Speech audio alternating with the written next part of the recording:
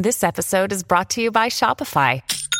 Forget the frustration of picking commerce platforms when you switch your business to Shopify, the global commerce platform that supercharges your selling wherever you sell. With Shopify, you'll harness the same intuitive features, trusted apps, and powerful analytics used by the world's leading brands. Sign up today for your $1 per month trial period at shopify.com/tech, all lowercase. That's shopify.com/tech.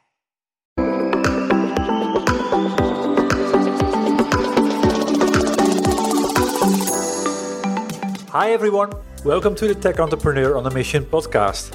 My name is Ton Dobbe and I'm the founder of Value Inspiration and the author of The Remarkable Effect. I'm creating a tribe of tech entrepreneurs that are on a mission to do something big and meaningful. I invite you to join the tribe as well, especially if you want to create change that matters and put your software business on momentum that you're proud of. The goal that I have with this podcast is twofold. Firstly, to inspire new forms of value creation by sharing compelling ideas and stories about the potential we can unlock when technology and people blend in the right way. And secondly, share experiences from tech entrepreneurs like you about what is required to create a remarkable software business and how to overcome the roadblocks to do so. The guest on my podcast today is Matt Compton, co-founder and CEO of Philo. We're helping people come together in order to get real work done, but without having to be in the same place to do it. While it's always great to be in person, and I'm excited to get back in person when we can start doing more of that, having to do it isn't good for anybody. It's not good for us as people. It's not good for our families. It's not good for the environment. It is not good for business because it just slows everything down. It's incredibly expensive. We like to move fast. So this is a problem we have been talking about for many years, and we had an opportunity at the beginning of the pandemic in order to put our money where our mouth was. And going back to curiosity, ambitious, and working with great people, it was an opportunity. We had 4 weeks and we said, hey, what if? This is Matt. He's a two-time founder and former IBM, ExactTarget, and Salesforce. He spent his entire career solving complex problems with product development, sales, marketing, and business strategy. Through a unique skill set combining engineering and business, he specializes in building and leading cross-functional teams to solve organizations' largest problems. Today, he's the CEO of Philo, a company that's on a mission to build a future where online meeting fatigue is replaced with meaningful engagement and increased productivity. And that inspired me, and hence I invited Matt to my podcast. We explore how his company emerged from an attempt to prevent a hackathon event from being cancelled. It's a story about what's humanly possible to achieve in a matter of weeks when the problem is highly valuable to solve and timing is critical. Matt shares the challenges that he had to overcome in finding a repeatable business model and making the business sustainable. And last but not least, he shares his own experiences on what it takes to shape a remarkable software business. By listening to this podcast, you will learn 4 things. Firstly, the importance of laser-sharp segmentation, and in particular, understanding who you're not for. Secondly, how to continue to create momentum when the virality effect of the start fades out. Thirdly, how to tune messaging when you're bringing something to the market and people are not in a mindset or may not even think there's a solution out there they need. And fourthly, what to change to be able to better deal with failure and become stronger from it. So hi Matt, welcome and being a guest on my podcast today. Ton, thank you so much for having me. It's a real pleasure. Well, the pleasure is mine because I saw something in your company and when I was asked whether you could feature on the podcast and I saw it, it was like, yeah, bring it on. So the tagline here that got me and a couple of other things like helping amazing people come together to create, learn, and solve problems. I think that's spot on for the age we're in right now, for the period we're coming back from. And yeah, interesting to see what the innovation is really doing and how we can pushing the bar. But before we start and talk about your company, Philo, or is it, yeah, Philo. Can you describe yourself in a couple of words? But how would you characterize yourself as an entrepreneur? Yeah, it's a great question. All of us entrepreneurs, I think, have some sort of a disease. So let's see how we can spin this in a positive light. I'd say there's 3 primary things. One is I'm curious. Some people would say I get bored really, really easily. But essentially, I always want to know why things are working that way, why they're not working, why certain things are not possible. And as soon as everything is known and we're just executing, it's time to move on to something else. So curiosity is probably the first one. The second one is ambitious, and not like the personal kind of ambition of wanting to get fame or money, but we only have, as far as my knowledge, we only have one ride in this life. So I just want to work on stuff that's meaningful. So how do we find problems that are truly meaningful, that'll help the world be a better place? Because life's too short to work on things that aren't important. And then the third is collaborative. I love working with great, smart people who want to hear other people's opinions, people who are willing to run at hard problems and do so in the right way. So it's probably the best way of describing my disease. Well, I mean, I would say a good disease to have. I love the way you phrase that. I recognize a lot of that in myself, by the way. And I also glad that you were talking about ambitious, not in the fact that it's like profit over purpose, but more purpose over profit. Exactly right. I think that is a great starting point to create a remarkable software business. So yeah, what is your passion? What drives you in this, following your heart to kind of really start something from nothing where everybody's saying it's impossible? Yeah, so how we even got started is interesting. I mean, if you think about what Philo is doing, we're helping people come together in order to get real work done, but without having to be in the same place to do it. And we do it by creating a new kind of virtual space that can be spun up incredibly quickly. People can come together in order to create, learn, solve problems. This is a problem my co-founder and I have been talking about for a long time. We've been in enterprise software, everything from startups to working for large organizations like Salesforce, ExactTarget, Cheetah Digital, DocuSign, Conga, and IBM, and we've ran global teams our entire lives. And what that has meant is both of us have probably spent 3 weeks out of every single month for the last 15 years on planes, in hotel rooms, eating bad food, away from our families, missing our kids growing up. And that's just something that, while it's always great to be in person, and I'm excited to get back in person when we can start doing more of that, it's not, having to do it isn't good for anybody. It's not good for us as people. It's not good for our families. It's not good for the environment. It is not good for business because it just slows everything down. It's incredibly expensive.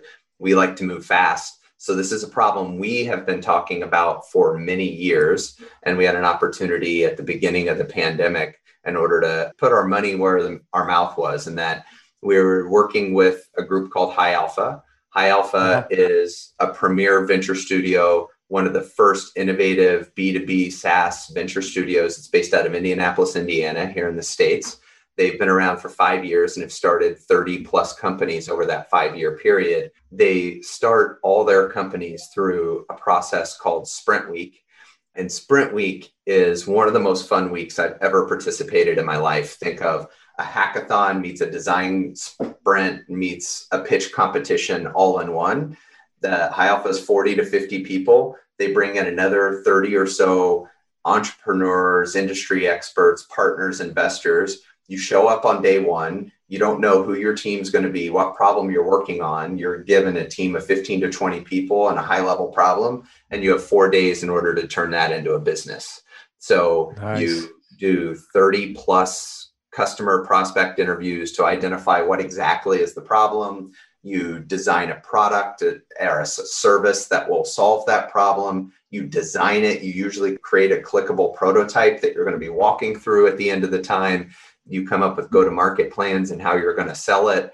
There are 4 to 5 teams usually during a sprint week. You're competing against each team. End of the week, you're presenting to a room of 150 to 200 people. And they do that, look at them at the end of the week, usually pick one winner, match it to an entrepreneur, start a company, drop a little bit of money in a bank account as a bit of a pre-seed money to get you going. And that's how they start all 30 of their companies. But all of that has been in person. It's always been in person. True. You get together, you show up in the same room with your 15 to 20 teammates, and you work there for 12 to 15 hours a day for 4 straight days. And at the outside of this, on the other side, you have a company that you're working with. So like everybody, beginning of last year, they had one scheduled in May. I was going to join it as a guest. And when everything locked down in March, they said, we can't do this virtually, and they were going to cancel it. And it just almost wasn't a second thought. No, we have to cancel it. And look, we have amazing video, we have chat products, we have file sharing, we have all these amazing technologies that have gotten so easy and democratized over the last 15 years. But still, the initial thought was, no, we have to cancel it. We can't do this virtually. You can't spend that long every day on Zoom, and we don't even know how people are going to interact. You can't plan the meeting cadence. And going back to curiosity, ambitious, and working with great people, it was an opportunity. We had 4 weeks and we said, hey, what if? Yeah, what if? Yeah, exactly. Or why not? This problem, and we were off and running. Cool. I mean, I like the way that the serendipity, how this comes to you without even realizing it. And then just to have the guts to say, let's do it. And I mean, the luxury at the end is that you don't have 4 days, but you got 4 weeks. So you have 4 weeks. You can only build so much in 4 weeks. But what's the downside? You're like, look, there are maybe 2 B2B venture studios in the world who run sprint weeks this way. There's probably not a market. Let's not focus on building a company for it. Let's just solve our problem. And even if we don't solve our problem, the curiosity and the learning of it, we're going to learn a ton, and we're going to be better on the other side of this, even if it doesn't work. So why not? We got started, spent the first week figuring out, what are we even solving for? Like, what is the problem? Why do they think they have to cancel it? And then we spent 3 weeks building a prototype, ran it at the beginning of May.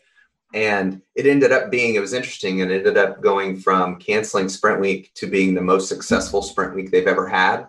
Really? They started 4 companies out of that Sprint Week. They had never started more than 2 in a Sprint Week before in their 5-year history.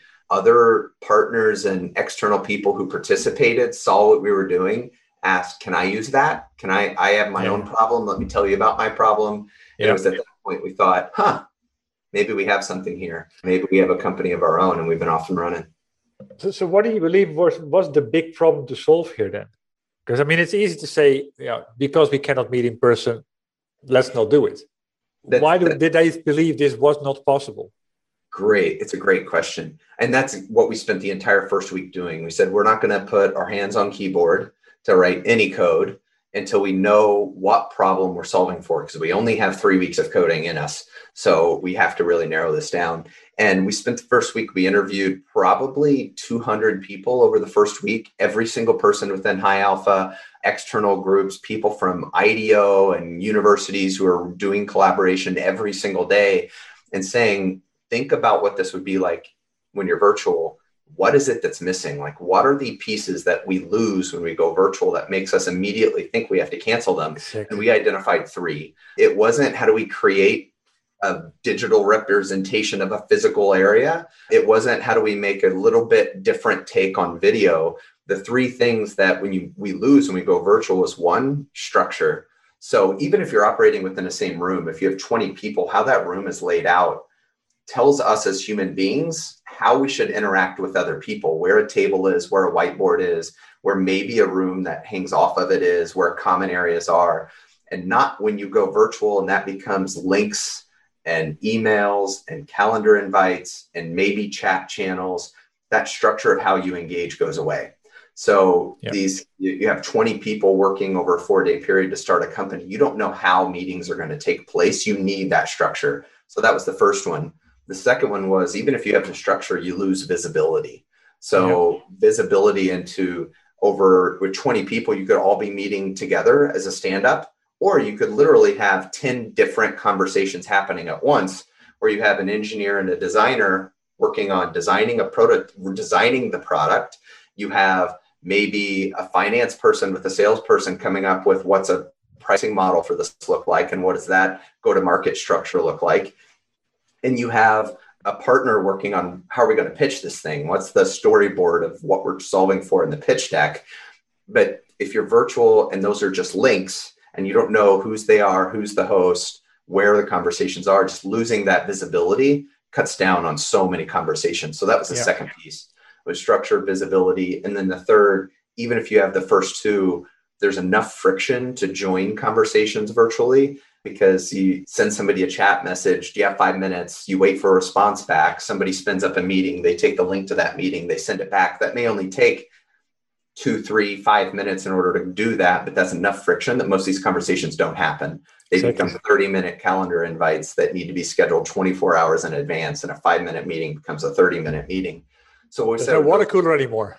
that's right. And we said, if we can solve those three things, give groups a structure that they can create their own, but make it flexible for groups to create their structure, give visibility into all the conversations happening across the space at any point in time, and always make it, our goal was never more than one click to be actually directly connecting with somebody. In reality, it ends up being 2 or 3 clicks. We couldn't quite get to one, but it's still pretty close, whether that's asynchronous messaging and chat, whether it's a one-to-one private conversation or whether it's a group conversation. You always want to be that close. And we said, if we can solve those three, then you know what? I think we can have a pretty good week. And it worked. Yeah, exactly. So that was the big idea. And I like the way we talked about the spark, the moment where it sparked. What do you believe is the opportunity if you get this right? Because for what it, of course, looks like, this is going to be, but this was like sort of right on time. And maybe it was because it came up to be solved because we are in this freaking situation. But if you look at it, I mean, you've been in planes far too many times. I've been in planes far too many times. This was the normal way of doing. When you need to meet people from other countries, you just go and see them. But yeah, if the world can really work better in terms of coming together, creating learning and solving problems in this way, that's a massive thing. It's massive. It's a change in mindset though too, right? Yeah. The good thing was it's hard to say the last year has been a good thing. There's been so many people having pain associated with it. From our experimentation, it provided an incredible experimental area to play in. And what it did was forced people out of their current mindset. And we haven't even really had a whole lot of time to think about how do we thoughtfully build this thing out, because we ran the initial sprint week. Techstars, one of the Techstars accelerator, the sports accelerator, had people who participated in the sprint week, saw what we were doing, came to us and said, what you just did in 3 days, we have a 3-month version of that, where 10 companies come together for 3 full months to collaborate and accelerate them and form new mentorships with people in the industry. Can we use it for that? I said, yeah, there's no reason why we can't. Sure. We formed the company, stood it up. From there, the NCAA, which is a large amateur athletic association here in the United States, came and said, hey, let me tell you about my problem. They used it during Techstars Sports. And they said, well, we need a virtual courtroom, because when there's a rules violation reported about a person or a college potentially does something wrong, we have to really figure out, did they actually do something wrong? And that takes groups coming together to collaborate over the course of a day and hear all the evidence and weigh it back and forth to find out, did a violation occur? And if so, what do we do about that?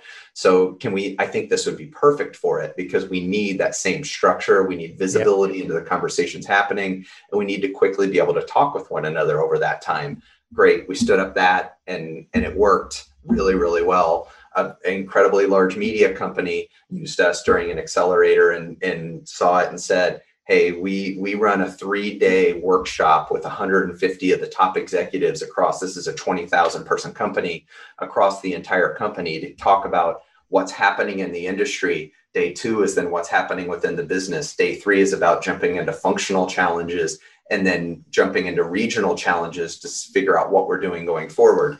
We're trying to figure out how to do this virtually, and it has deep collaboration of them. Products don't work. I think this would be perfect. Great. We stood up their environment. Universities, one of the university in the United States that has the largest intellectual property portfolio over the last 5 years, saw it and said, we have to not only keep this going in the collaboration, but there's a bunch of companies inside this intellectual property portfolio that we can start. And we also are selling those and licensing them to entrepreneurs. That takes connection. Can we stand up a persistent environment using this in order to drive that connection and run events out of it, but also have workshops and collaboration that happens within teams, all the way to organizations who are figuring out how do they kick off their own company and align over the coming year. So we've just had these rapid number of experiments that have happened over the last year. And what we found is, again, those same 3 things: structure, visibility, connection. If you provide those in an easy way that you don't have to write a bunch of code in order to do it, it can be spun up in minutes or hours, then we can solve a bunch of different problems. And not only there'll be some things next year we know it's going to go back in person. We're going to get back. There's a reason why we have that hunger to see each other and to collaborate in person. But some of them don't need to be in person. And we've also found out there's a bunch of new opportunity because now we can do something in a few hours for $5,000 that used to take a week and $1 million to do. Exactly. That there's things that will exist after all of this that just didn't exist before, how we collaborate with one another. Yeah, it's just imagination. And like you say, mindset about what can be. That's fascinating. Well, kind of just to remind everybody that's listening to this, this started in June 2020. So, and you're talking about it as if the company has been around for years, with all the anecdotes and the experiences and the different type of companies that come and solve different type of problems with a similar type of product. Fascinating. So, to first of all get something going, to host an event 4 weeks later, and actually, do something meaningful there. What you say, that the result of it was even better than when it would be a live version of it. So I'm always fascinated to understand, like, what do you believe were you talked about the 3 things that were missing, but how do you then create a product out of this? How do you make the choices? Well, it's a really good question. There's the choices around what it is that we build and how we build it. And one of the core tenets of our organization is being customer obsessed and customer focused. There are so many people who use those words, and it's something that we truly live and breathe every day. So the choices for us were some of the easiest ones, because the first 4 weeks, we didn't focus on where is there a gigantic market, where is there the biggest budget, what's the fastest path to getting decisions made so that we can get the money in the door. The first 4 weeks where we had one customer, that one customer was high alpha who had a sprint week they had to run, and let's just obsess over that one customer and how solve that one customer's problems. And then the whole rest of the year has been exactly that. When somebody comes to us and says, let me tell you about my problem and why I've seen your product and I think it's perfect to solve it, then the entire thing is about understanding what's going on with them. And 90% of what they solve, we've been able to solve with what we already have. What's the extra 10%? What are we missing? Great. Now let's prioritize that. Let's make the choice of just for that one customer and solve their problem. But the interesting thing is how we engage with each other as human beings around complex things and get real work done. It looks incredibly similar, whether it's people running a courtroom, a sprint week, a 5-day sales kickoff, an engineering team working with each other every single day, or a sales process, right? Because even if you think of the best sales pursuits that happen are not one person trying to trick somebody else into buying their solution. It's 2 groups coming together to solve a problem. Yeah. So those look the same. So it's been really great. We've been able to obsess over each customer's problem, create something that solves for them, but just always keep a mindset of, okay, how is this repurposable so that the next person we run into can leverage this exact same capability. We use that, build a feature, solve their problem. It works. Somebody else sees it. They come to us and say, hey, this is perfect for mine. And let me tell you about mine. And that's been the entire first year. Let me make a small interruption here. Matt just explained the essence that drives their success. Not being obsessed with what is the biggest market or where is the biggest budget, but by being obsessed about what is the essence of the problem that we need to solve, a problem that is meaningful and critical on the customer's agenda. This is a trait remarkable software companies master. They focus on the essence, master curiosity, and then build something that's valuable and desirable. And that drives their momentum. You can master these traits as well, and I have various options for you to start. First, just go to valueinspiration.com to learn about the masterminds and the work streams to put the fundamental building blocks in place to fast track the growth of your software company. And while you're there anyway, don't forget to grab a free Kindle version of my book, The Remarkable Effect, so you can start sparking new inspirations in the next 30 minutes. Back to the interview. Good. So was there any one thing, for example, that was delivering that exponential value? Because, I mean, there was a lot of things already available. I mean, what you're saying, you could use Zoom for this, and with breakout rooms, you could get quite a way. There's other things that have been around. So did you try to optimize to create something that was really kind of, move the bar in terms of what people would expect and wherever you get this wow factor? I hate to keep coming back to the same thing, but it comes back to those three things in combination: the structure, the visibility, and the connection. Because what typically we ran into with when our customers would bring us a problem is they were typically trying to leverage one of two different groups of technologies. They would go and say, there are a bunch of virtual event platforms that are out there, and we're trying to leverage the virtual event platforms, and those have been built for scale of thousands of people watching live streams together with some combination of networking type capabilities to try to connect people together. Now, I don't mean to diminish that at all. That's incredibly difficult to do and is incredibly valuable. But those aren't groups coming together to get real work done, because real work done is unpredictable in how you're going to engage with each other. What challenge is going to come up? How can you quickly address that? So then a lot of our customers who were saying we're really about getting work done, here's what our challenge is. They were trying to hack together a bunch of solutions to create really what we had as a turnkey solution. They're standing up custom Slack environments and Slack domains and channels. They're combining that with Zoom licenses. Maybe they're using Google Drive to share folders between one another. Maybe if they're trying to get sophisticated, they're trying to stand up their own landing page that brings all of these things together just to try to organize it. But most of them were organizing it through 15 different calendar invites they were sending out ahead of time. Really just kills that flexibility. So when they looked at it, they said they were trying to solve for those three pieces. They just didn't know it. And then when we said, look, we solve for them, we can stand this up in an hour where you're spending a week, and the collaboration is better because people can come in and talk. For most of them, it was a no-brainer. Well, of course, when you see the difference and you experience the difference in how simple that really is and how much more effective it is, that creates the wow factor. So it's a number of things gluing together. So what happened after the event? That you very likely said, okay, now we have to start growing it. Now it's a company, right? Yeah. It was the litmus test, that event. Every startup has the good parts of it that work really, really well. And then there are the things that you have to figure out, how do you make this a sustainable business? So the first year for us, as we've talked about, we've been able to work with so many amazing organizations and got really good traction. The thing we're challenged with right now is to figure out the repeatable business model so that this is sustainable and can grow. And many of the problems we've solved over the first year are episodic in nature, mainly because those were the most visceral pain that an organization has. I have this one thing it's going to be 3 days long or 3 months long or 2 months long or even a day. And a group of people are going to come together. It has a date assigned to it. We have a deliverable or a problem that we have to deliver at the end of it. And this is a perfect solution for it. Great. They spend money. We get on the other side and now it's okay, what now? And you have a customer who will say, wow, I can apply this exact same thing now that I've seen it to 15 other problems I have in the organization. For us, it is then, okay, how do we structure this in a way that we have a mutually beneficial relationship?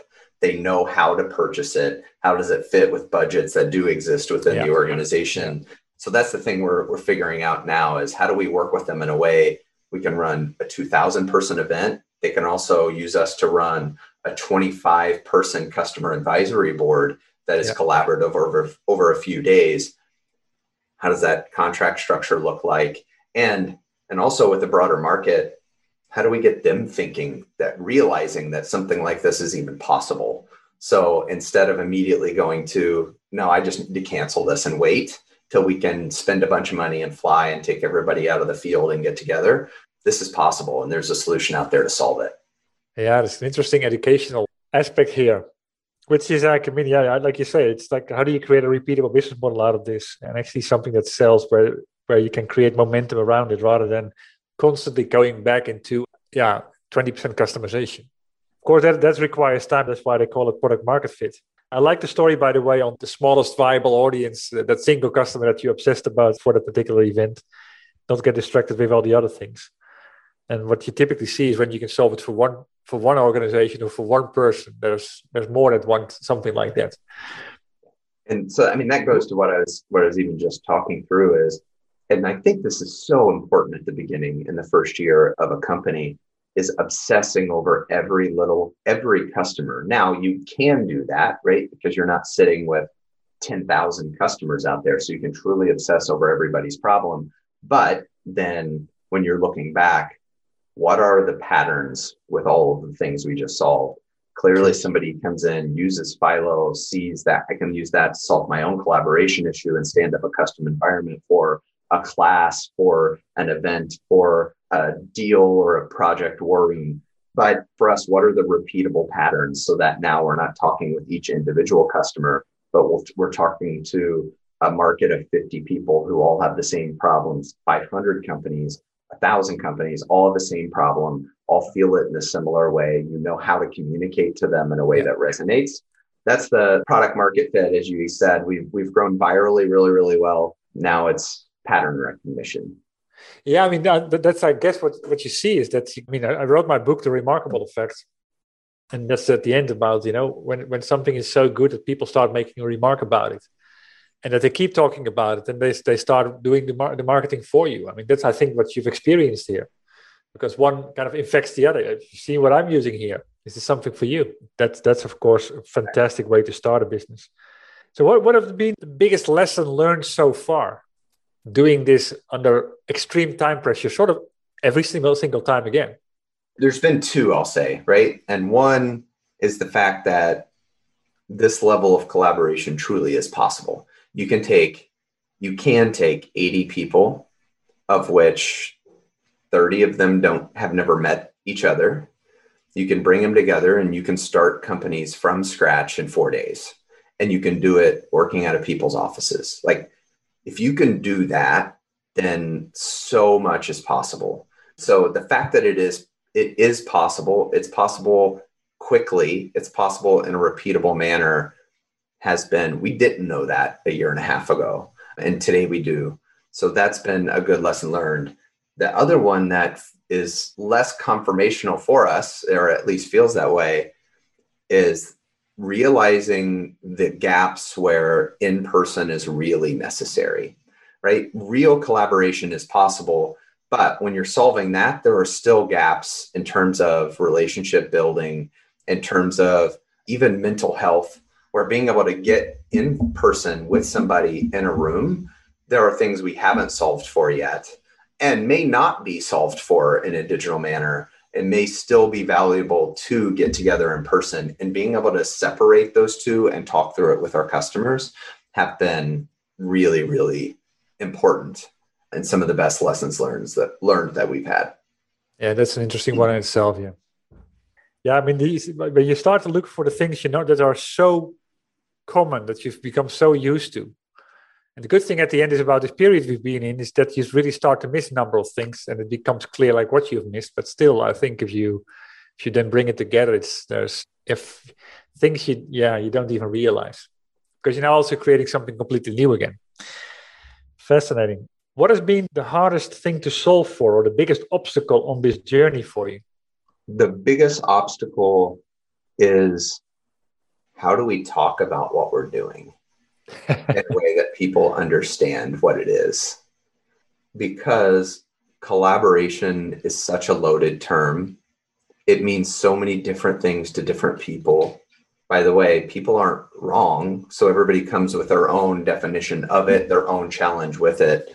How do you describe what remote collaboration truly is to people? If you have the problem with marketing today, the challenge with marketing today, I won't say it's a problem, it's just something you have to figure out, is if you have 5 seconds in front of somebody because they're on a feed and they're scrolling and they're looking at a bunch of things happening, and you have at most 5 seconds where something exists on that feed, how do you communicate the possible to them in that scenario? How do you reach them in their pain when they may not think that there's a solution out there? And that has been the biggest challenge. The first year has been fine with that from the virality standpoint, because somebody uses us and then comes inbound we solve their problem. We love that. We're going to keep doing that. It gets us so incredibly excited.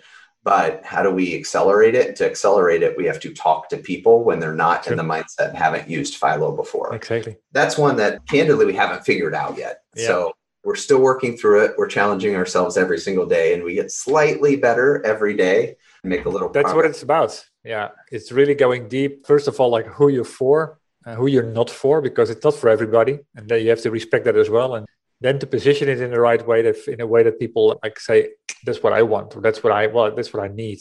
But that's the art of positioning and segmentation and value proposition work. You're coming around knowing who you're not for is so important, because especially somebody who is curious and likes solving meaningful problems and loves helping people and collaborating with them. The hard decisions are, we can solve this person's problem right now, and that feels good and that's great. But if I solve this one person's problem right now, then there might be 3 other people who look like that. If I solve this other person's problem right now, I can solve 50 people's problem in the next 2 weeks. And identifying each of those is incredibly difficult when you've got a product that's really flexible and you can do it. But it's all about making choices. I come from a background where the flexibility of the product was its core differentiator. But just saying it's flexible, you can do anything with it, people don't have the imagination.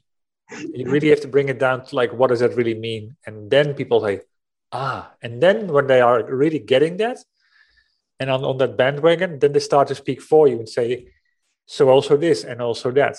That's where you're on the same wavelength. It's fascinating. Yeah. What has been a regret if you look back across the year? Has there been any regret? And if so, what would you do different next time? Yeah, I don't know if regret is the right way of putting it for me, because I don't typically carry a bunch of regrets going forward, because I feel like every single time we're making the best decision we can make with the information that we have. So in terms of what we would do differently is probably the right way of phrasing it. And what are we going to do differently going forward than we have in the past? It's probably the same answer that I just gave a while ago, is we love solving our customers' problems. When we talk to somebody and realize that we can solve their problem, then the entire Philo team we're so customer obsessed that we're all in. We jump in with them, we help them think through it, we help them set up the product, not because we have to, because it technically has to be done, but because we just love spending time with them and we learn. But seeing the greater good at times of, if I had 2 people and I can solve their problem, if I solve the second person's problem, there's 50 more of them. Then it's spending more time on those areas, realizing we can make a larger impact in the world faster. A great example is in sales collaboration.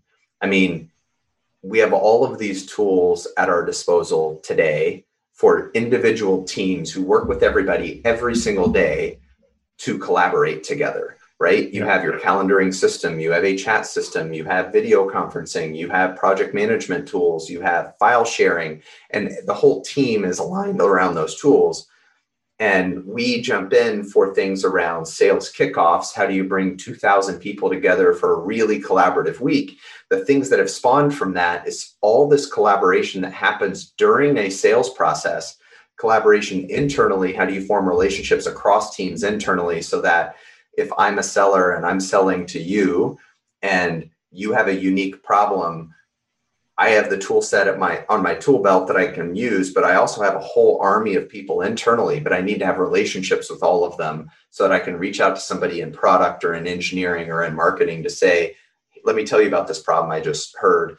There's also the collaboration with the prospect or the customer through that sales pursuit. Once you sell it, through an implementation of whatever it is that you're doing, to expanding and continuing to solve the problem and maintaining that relationship. That's a pattern that we're focusing heavily on right now. Very, very nice example. And that brings me actually to another question that could be related to this, but it could very well be something else. What have you been most proud of achieving so far? I'm most proud of the team that we've built.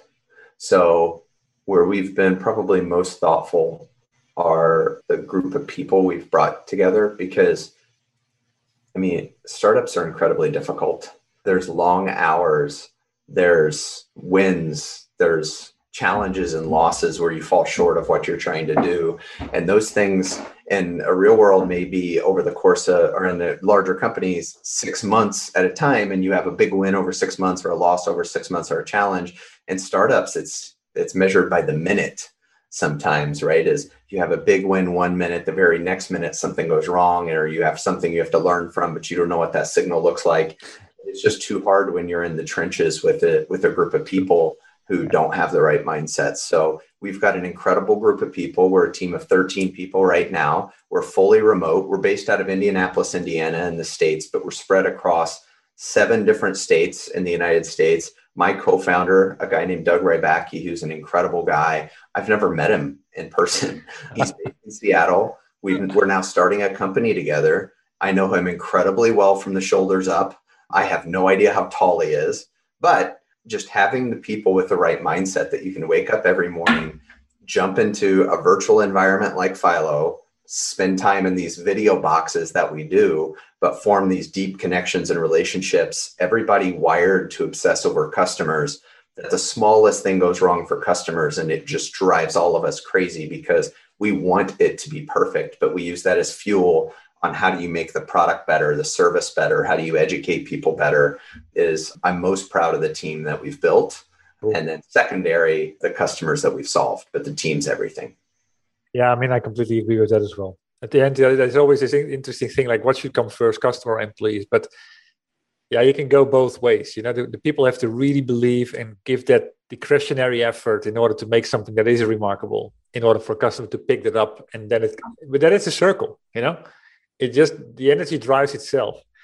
But talking about the remarkable software business, like I said, I wrote my book about it, and it's what I'm always interested in, and that drove me to, or inspired me to write a book, is what are the secrets to create a software company that people just keep talking about?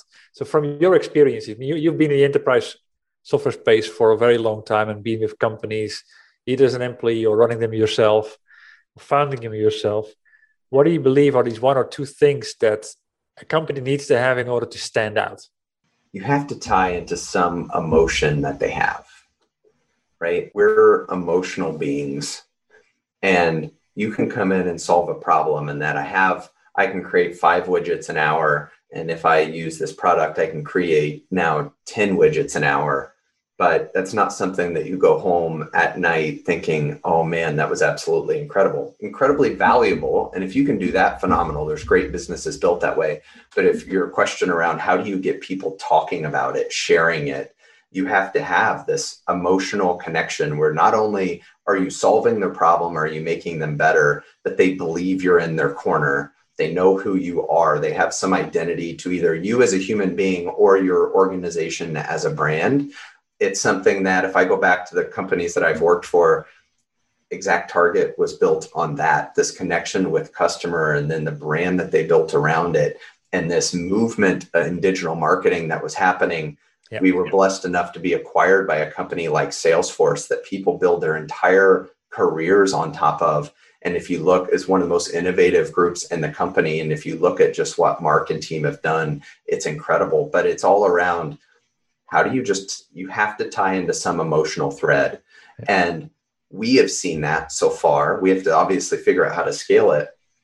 But the notes that we get from customers after something happens that are, wow, that's incredible. Hey, I just ran this workshop with a prospect. It went so incredibly well. We could have never connected in this way without Philo. In fact, I think my prospect may come reach out to you because they thought it was such a good experience that I think they're going to become a prospect for you. And I just wanted to thank you because that means the world to me to make that much of an impact on somebody.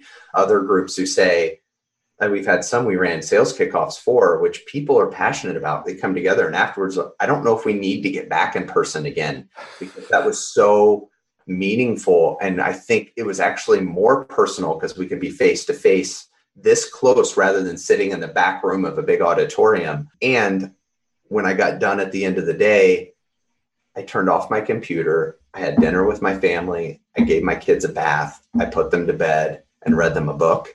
And that's incredible to me. So it's tying into those emotional pieces that cause them to go and tell somebody else, hey, let me tell you about what I just did last week. But you're still an afterthought, right? Like they're describing the amazing thing that happened. They need the tie to you to say, oh, by the way, and what allowed that to happen was Philo. Exactly. Yeah, that's true. Yeah, it's fascinating how a powerful emotion is and how little it's used in business software. Because I completely agree with you. Couldn't have a bigger fan on this topic than me, maybe. So, almost final question. From the lessons that you learned over the last 12, 13 months, what is a key lesson that you've learned or a tidbit of wisdom that you've gained that you would like to share with other tech entrepreneurs? Maybe a do or a don't. Probably the best way of answering the question is describing what I'm probably the worst at. And I've struggled with the most as an entrepreneur. And this is the second time I've started a company. I started a company called Waysay that I bootstrapped with a friend and colleague back in 15. We sold it in 16 to an agency, and it was a mobile app SDK. And in both of them, there's the same challenge that I would say to anybody thinking about being an entrepreneur, anybody who is just starting out in their entrepreneurial journey, is the ability to deal with failures, because failures happen every single day.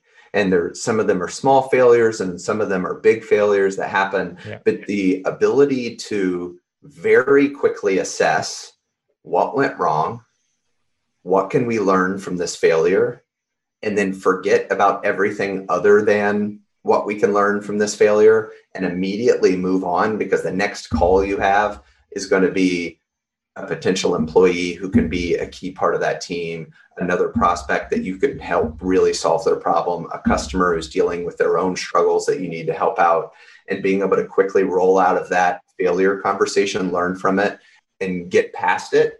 If you don't learn from it, then you're doomed to repeat yourself. But if you obsess over it and it eats at you, then it's just impossible to live through this journey if you do that. Very valuable advice.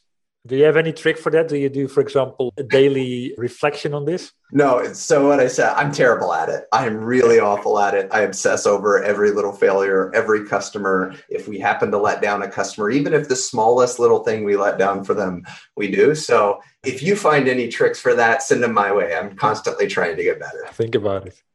Exactly. Well, one of the things that I do, just to share it, I do a daily reflection. I got this book from Bernadette Jiwa, which is called Compass for the Heart, which is sort of a soft title. What it really does is like kind of forcing you to think about, okay, so what happened during a day? And then how did I feel about that? What did I do? What were alternative things I could have done? And then like, what are the learnings from it? And then it's sort of a kind of a note to yourself. Don't do this again, or do things in a different way. But it lets you drill down to things that you normally don't even recognize. Certain things happen during the day, and there's so much learning in that. I love that. I mean, what I have found is just the act of writing something down gives you the opportunity to move on from it, right? Because it's rather than, it kind of gives you the freedom to say, okay, I learned something. I've captured it. I can come back to it. It's more concrete rather than just constantly churning on it. So sometimes taking the time, take a breath, open up. What used to be a notebook and is now an iPad, writing down the notes, and then allows you to move on and have a clear head moving into the next one. Exactly. I love that.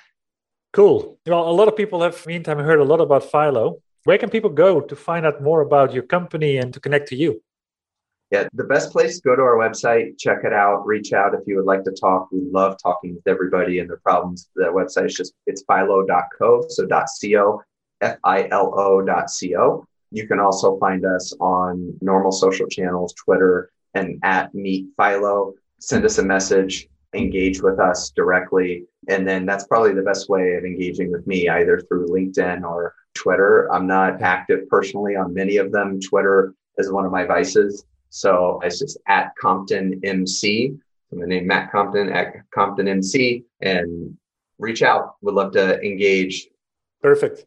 Love the story. I learned a couple of things from it, but I like the openness. And I mean, it's impressive how you build a company in such a short time and thrive on it and just get, growing through the virality is something that a lot of companies can learn from, that they really build something that people keep talking about and get value from.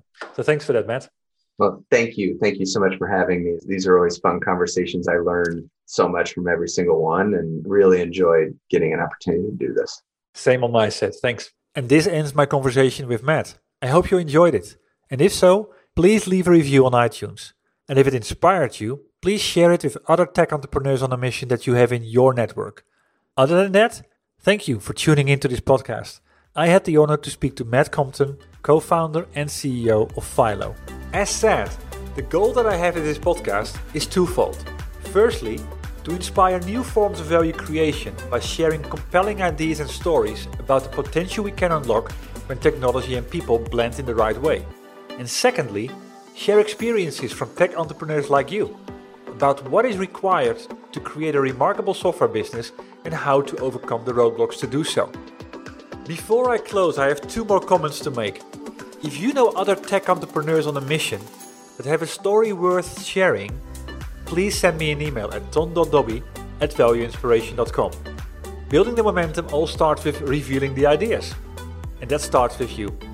And if you want to know more about my book, or you're interested in joining the Remarkable Effect Tribe, please visit my website at www.valueinspiration.com. Thanks for tuning in. And you could do me a big favor by rating the podcast on iTunes or provide me with your feedback directly. I'll see you shortly on a new episode.